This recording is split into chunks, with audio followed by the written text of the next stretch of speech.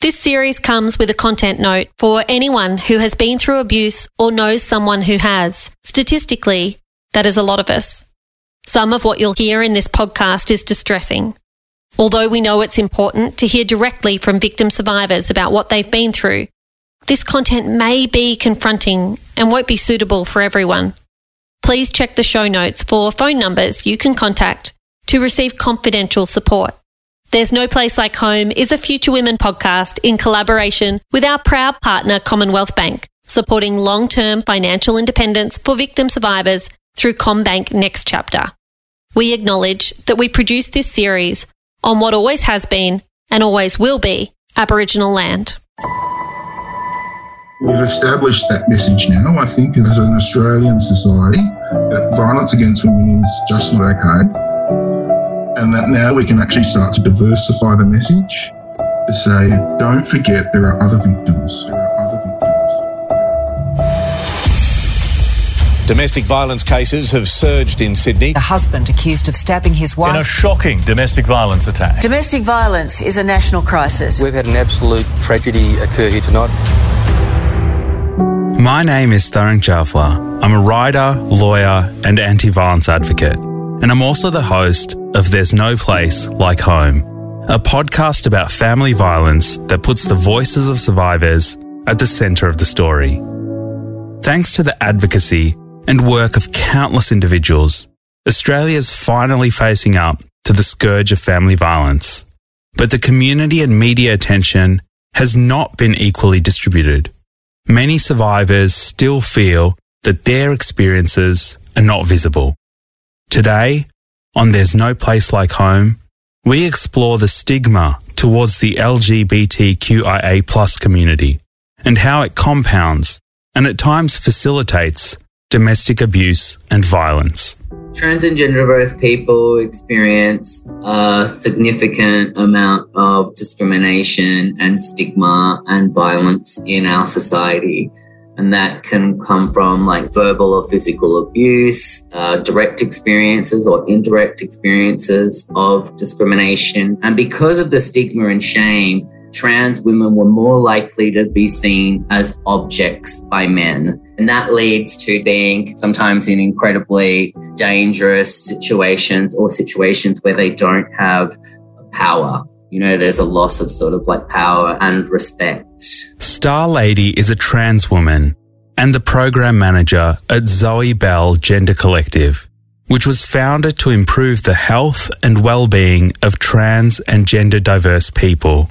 She explains the kind of community isolation those in the queer community and trans individuals in particular can face.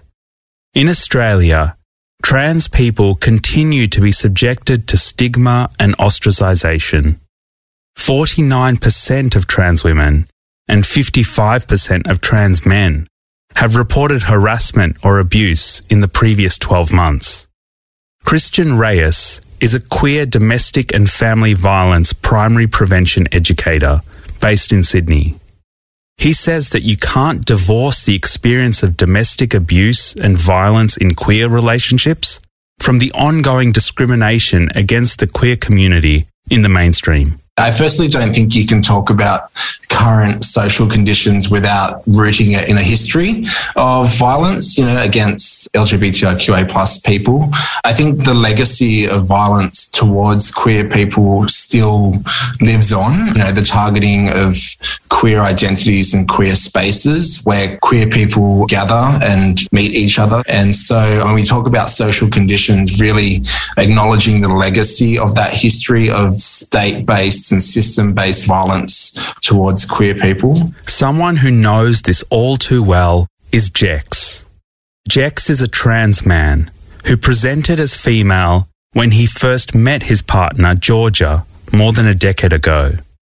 Georgia, which of course is not her real name, was controlling, as well as physically and financially abusive. We met through church. So I grew up in the church. So did she.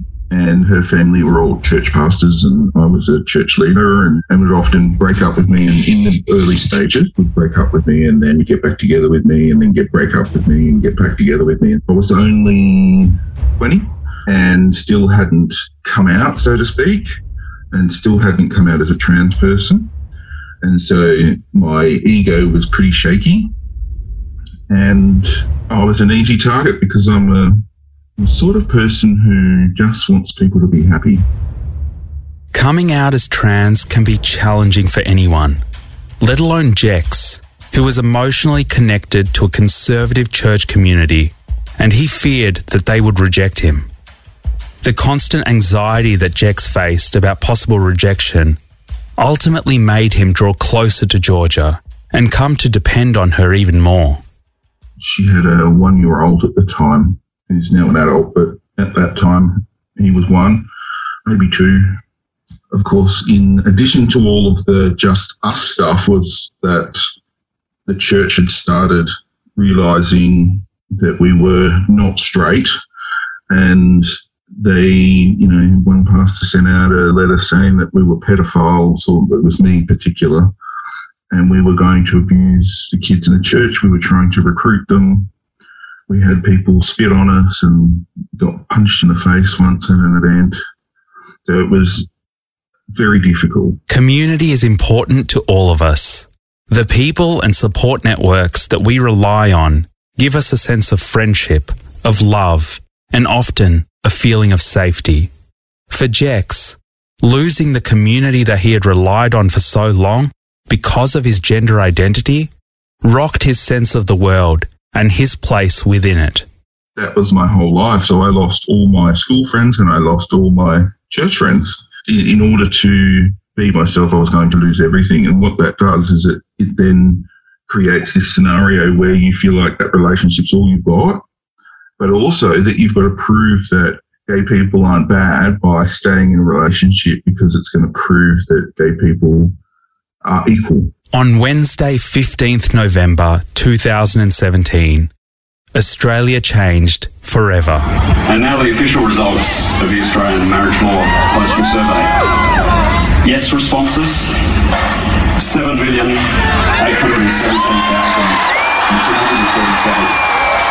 representing 61.6% of trans. Overwhelmingly, Australians voted in favour of marriage equality. But that victory came at a cost. The queer community described the plebiscite, a voluntary postal vote to gauge the national mood ahead of a parliamentary vote, as feeling emotionally brutal. And while marriage equality was a momentous achievement, one changed law cannot and did not end discrimination against LGBTQIA+ Australians. A lifetime of stigma and ostracisation shifts one's expectations about how you'll be treated. Perhaps that's why queer people are significantly less likely to report an experience of family violence or domestic abuse to law enforcement. Her type of violence was psychological. So she would often stand over me for hours saying, "You just don't know. You're crazy. You're crazy. You just don't know. You don't remember. You're a bad person. Nobody likes you." And she'd do this for hours and hours. And being that I'm a non-violent person and a non-yelling person, I would just sit there. And I didn't know how to get out of that situation. The government's 4th National Action Plan to reduce violence against women and their children recognises the experience of abuse in the queer community. It says that the impact of family violence is actually compounded by the discrimination and the stigma queer people have been subjected to. Research from Australia and internationally shows that there are a number of common behaviours displayed in abusive queer relationships. These include things like denigrating someone's sexuality or their gender identity to create fear and confusion, or isolating a victim from potential sources of support. So things like outing as a method of control. So that could be outing someone's sexuality, but also outing someone's gender in spaces in which they're not out. It could be misgendering and dead naming somebody. That could be in a public or a private sphere. Dead naming, mentioned there by Christian Reyes, means using a trans person's previous name, the name that they used before they came out as trans. It's a hurtful way of invalidating their identity. That's also a tactic of abuse that we see. We also see things like non-monogamy and relationship dynamics and structures and agreements being used as a tool of power and control over a victim survivor from queer communities. The amount of time that someone has been out can also pose a relationship dynamic in which one person has more power than the other. Their experiences in queer relationships, whether or not it's their first relationship, that can also play into a dynamic of abuse. The data is contested in this space, but broadly suggests that people who identify as lesbian, gay, bisexual, trans, intersex, non-binary, or queer experience intimate partner violence at around the same rate as the heterosexual population. One startling Victorian study in 2008 found that 1/3 of queer respondents had been involved in a same-sex relationship where they were subjected to abuse by their partner. 78% of the abuse was psychological and 58% involved physical abuse. Transgender women in particular are at greater risk of hate crimes and sexual assault than others in the LGBTIQ+ community. About 4 years ago, I had an infection in my brain. And so I was off work for 6 months because I was in and out of hospital and all the delightful things. And I rang Centrelink because I needed to get sickness benefit. They said, "Oh, you're already getting a payment." And obviously I wasn't. I had been working full-time and managing programs. There's no way I would be eligible for a Centrelink payment. And so they investigated it and found that she'd been stealing for, must have been about 6 years. She'd been getting payments in my name.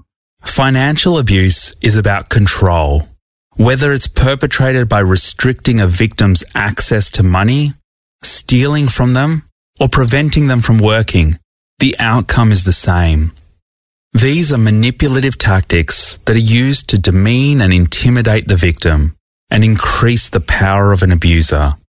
Claire Dawson is a project manager at the Commonwealth Bank's Next Chapter program, which helps victim survivors achieve long-term financial independence. We have a research partnership with the University of New South Wales, and late last year we released some research looking at the impact of financial abuse across different cultural contexts. What we do know is factors like shame, isolation from family support systems, and language barriers can really make it so much harder for someone to seek help. Unfortunately, there just is not enough known about domestic violence in the queer community.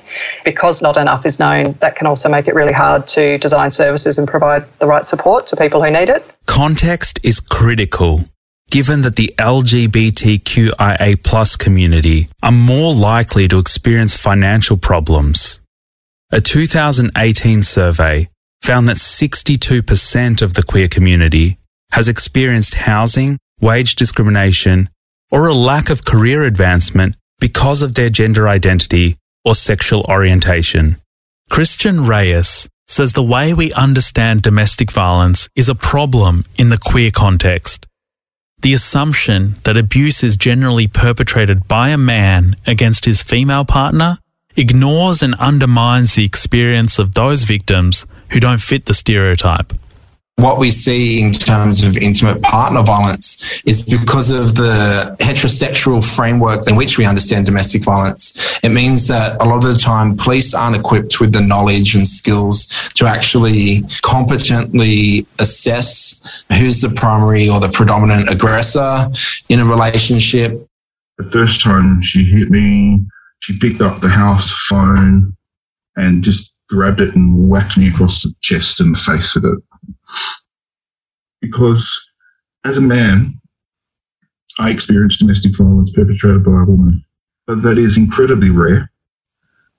The most common victims, well, the most common are actually trans people, but women and trans people are the most common victims. And we think it's still early days in terms of data, but we think that the stats are not dissimilar in lesbian, gay, and other queer relationships to that of women. Most support services are not set up to meet the particular needs of queer survivors either, and there are few services available to keep male victim survivors safe or to support women perpetrators in changing their behaviour. This is something that Russ Vickery knows all too well.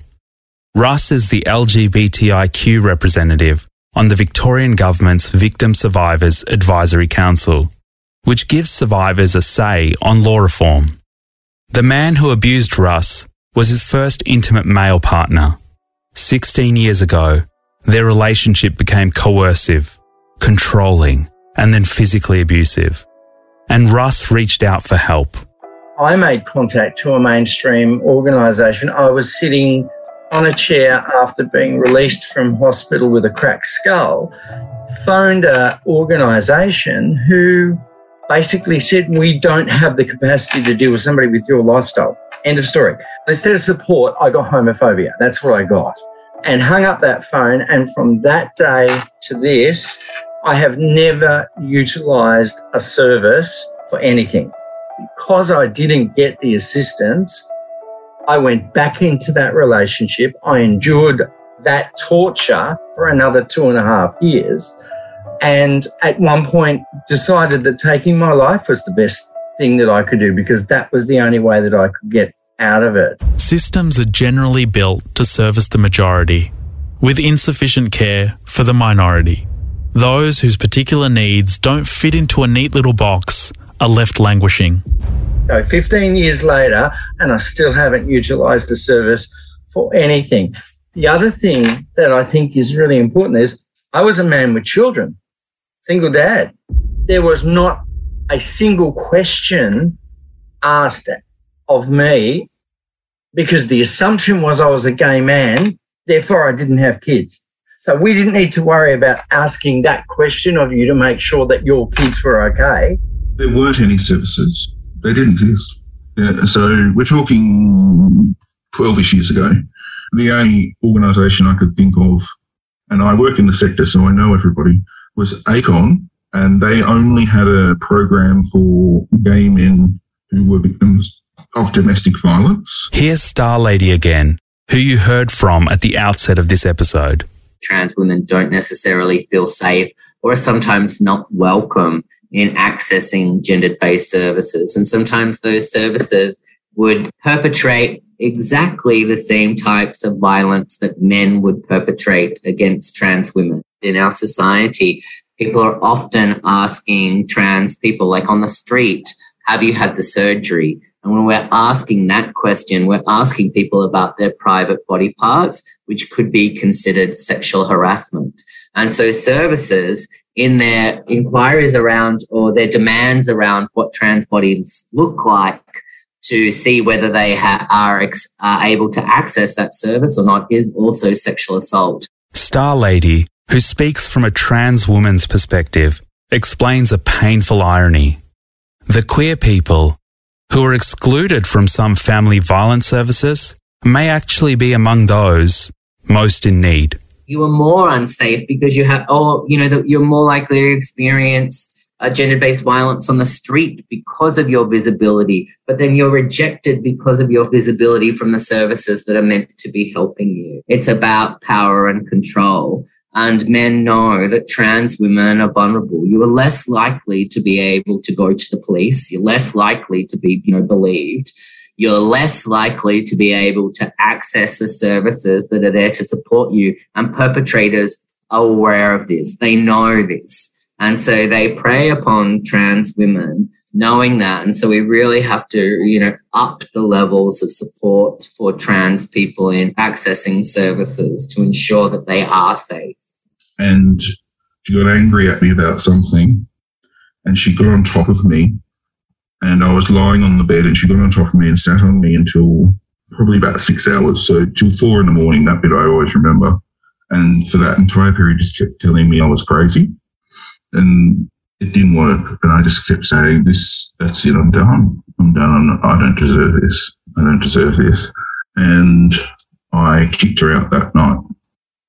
And obviously it was a journey from there, but that was the moment. And it took 10 years from the point of being together to the point of breaking up. Sexual coercion amongst the queer community, and especially gay men, has long been regarded with suspicion by the broader community. There's a dominant assumption, and one that's perpetuated by media, that men are always up for sex, all of the time. This makes it much harder for gay men to speak up about sexual crimes committed against them, leading to underreporting and an absence of clear data around gay men's experiences of sexual violence. Perhaps that's part of the reason why lesbian women are more likely to report having been in an abusive same-sex relationship. You've heard from Moo Balch before. She's the Director of Primary Prevention at the Women and Girls Emergency Centre. Moo is a violence prevention and gender equality specialist who's been a critical advisor on this podcast and advises on CommBank's Next Chapter program. Moo is queer herself and managed the Domestic and Family Violence Project at ACON, formerly the AIDS Council of New South Wales, a decade ago. She says the design of Australia's family violence support service system is flawed. We have a large number of religious organisations that are funded to provide support, and so for a whole range of reasons that's never going to be the right place for somebody queer, somebody who's in a relationship with a trans person, somebody who comes from a community where they have negative experiences with police and authorities and those sorts of things, somebody whose mum or sister or grandma was taken away and put in a religious institution and removed from their family, for example. All of that kind of really recent history in Australia means that the system that we have is set up to provide services that should be offered across a range of different places, but are often just offered, particularly in rural and regional areas, by one service. You've got one choice. You have to walk through that door, and that's your only option. In many places, you will be treated the same, and you will have respect, and you will be acknowledged as a victim of domestic violence as with anybody else. But there is always a risk. There is always a danger in outing yourself. There's always a danger of not being taken seriously. According to Victoria's peak domestic violence body, Safe and Equal, mainstream supports are viewed as, at best, ignorant and at worst, hostile to the needs of the queer community. Victim survivors also include the courts as being amongst those institutions, which fail to be sufficiently inclusive or understanding of the queer experience. Victoria's 2016 Royal Commission into Family Violence found particular challenges confronting LGBTIQA+ people in relation to family violence court proceedings. These included being treated less seriously than heterosexual people, having to explain their sexual preference or their gender identity to the court, and having to deal with limited understanding by some judiciary members about queer relationships and identities. She used my status as a trans person to try and stop me being able to see my kids. In the first court hearing, she told the court that as a trans person, I don't exist under the law, therefore I don't have any rights. And we initially had a really good judge, but then we got sent to a psychiatrist, and she was transphobic, so she just didn't believe a word that we said. She called me she throughout my appointment, and I looked, as you see me now, with a full beard and everything. She called me she the whole time. When I challenged her on it, she said, well, that's the way you were born. She refused to believe anything I told her. In his advocacy work, Russ Vickery argues that gender inequality results from the social mores of our society. Social mores that Russ says award men's rights and interests greater status than women's. He says that in order to stamp out domestic abuse and violence, Australians need to challenge the binary and unequal way that we think about gender. The drivers of family violence inside the LGBTIQ community are very similar to the drivers inside men's violence against women, which is heteronormativity, patriarchy. They're all the drivers that create this violence within our communities, and they are the same drivers that create men's violence against women, gender-based violence. Jex and Georgia were both members of the church community. That his church had rejected him was terribly painful for Jex, and Georgia was able to use this trauma to manipulate him. She would often say to me that God was telling her things about me, that God had told her that whatever it might be. I remember one of them was that God had told her that my dad had sexually abused me, which he had not done. But it's just little seeds of those things, and they start small, but it's that process of gaslighting you so that you start doubting your truth. Jex was pushed to the point of doubting his own experience, and this has parallels with what happened to Russ. Russ says that the violence he was subjected to and a desire to prove his same-sex relationship was valid were a potent combination. He was also vulnerable for another reason. It was his first gay relationship. I left a heterosexual marriage and went into a homosexual relationship. Now, whilst I'm going through that, one of the things in the back of my mind was, I have to make this relationship work. I've come out. I now have to make the good, bad, or otherwise, I have made my bed and I have to lie in it now. What a terrible situation to be in. And I know that there will be women out there that will relate to this. Jex and Russ's experiences speak to an important factor that impacts all LGBTQIA+ people and their relationships. It's been dubbed minority stress, the stress of existing as a queer person, and it can stem from your experience of coming to terms with your own identity, and of that identity being stigmatized, debated, invalidated, and dissected, like what happened during the marriage debate, as well as from both interpersonal and systemic discrimination. We all live in a state of minority stress from the conditions in which we find ourselves, the state-based attacks, the moral panic and fear of queer identities in the public arena. Research body ANROSE, the Australian National Research Organisation for Women's Safety, notes that while minority stress doesn't cause domestic abuse or violence, that it is a factor for both perpetrators and survivors. The data also tells us that members of the community experience poorer mental health outcomes and are more likely to be suicidal. In fact, 35% of transgender adults have tried to take their own life.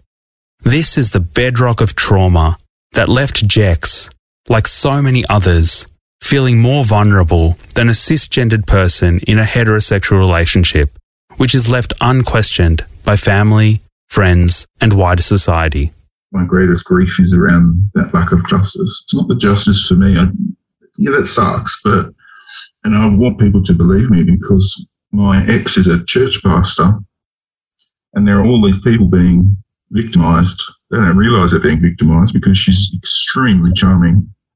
There's nothing I can do to protect my kids, and that's the thing that really gets to me the most. Let's hear from Star Lady again, speaking specifically to the experience of trans women. Trans women deserve to be loved. We deserve to be respected. We deserve to be able to have access to healthy and respectful and visible relationships. But often the weight of changing that falls on trans women. And I think this is where we need men to step up, but we also need society to step up because it's actually society's responsibility to change our culture and to change the stigma and discrimination and to give greater visibility to the relationships between cis men and trans women. Trans women actually can't change that by ourselves. We need, that's a societal issue. And, until our society takes responsibility for that, trans women will continue to experience incredibly high rates of sexual assault, intimate partner violence, and to continue to be, marginalised and not have access to the healthy relationships that other women in our society may have access to. I think as an Australian society that violence against women is just not okay, and that now we can actually start to diversify the message. Don't forget there are other victims. And it's not to say we want to forget women, because I think that needs to be the primary message, but that LGBTQ people experience domestic violence, and just because they experience domestic violence doesn't mean that LGBTQ relationships are lesser than. Australia's come a long way when it comes to the inclusion and equal rights of the queer community, but there's still work to be done. Our challenge, in terms of family violence and domestic abuse, is to look beyond the gender binary and ensure that our policy solutions address all kinds of relationships. The work of people like Star Lady and Russ Vickery provides enormous hope for the future.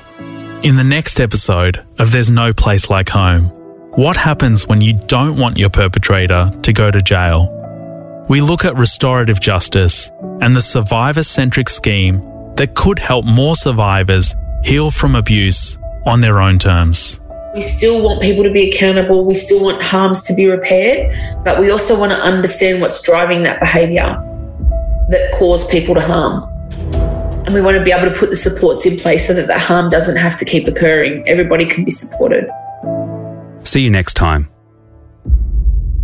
There's No Place Like Home is a Future Women podcast in collaboration with our proud partner, Commonwealth Bank, who are committed to helping end financial abuse through CommBank Next Chapter. No matter who you bank with, if you are worried about your finances because of domestic and family violence, you can contact CommBank's Next Chapter team on 1800 222 387 within Australia, or visit commbank.com.au/nextchapter. If you need help or advice, please check the show notes for phone numbers for confidential support.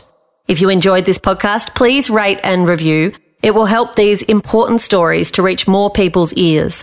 For more information about There's No Place Like Home, or to join the movement, please head to futurewomen.com. This episode was produced by Jamila Rizvi, Sally Spicer, Tarang Chawla, Fleur Bitcon, Ella Jackson, Ruby Leigh Gatfield, India Bailey, and Kate Lever.